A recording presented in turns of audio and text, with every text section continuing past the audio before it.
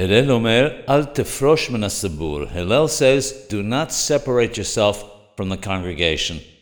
Our rabbis of blessed memory said that a man must always be soft like a reed. This means that a person must always picture in his mind that he is soft like a reed and that he would not be able to support a ceiling. The only way that he could support a ceiling is if he were bound together with many other reeds.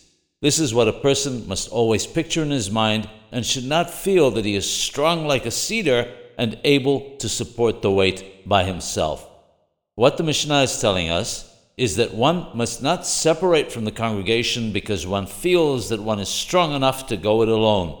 Even if one is together with the congregation initially and then separates from them, that is not acceptable. Not separating from the congregation applies at all times, and one may not say to oneself that it was enough that he was with them initially and thus fulfilled the commandment.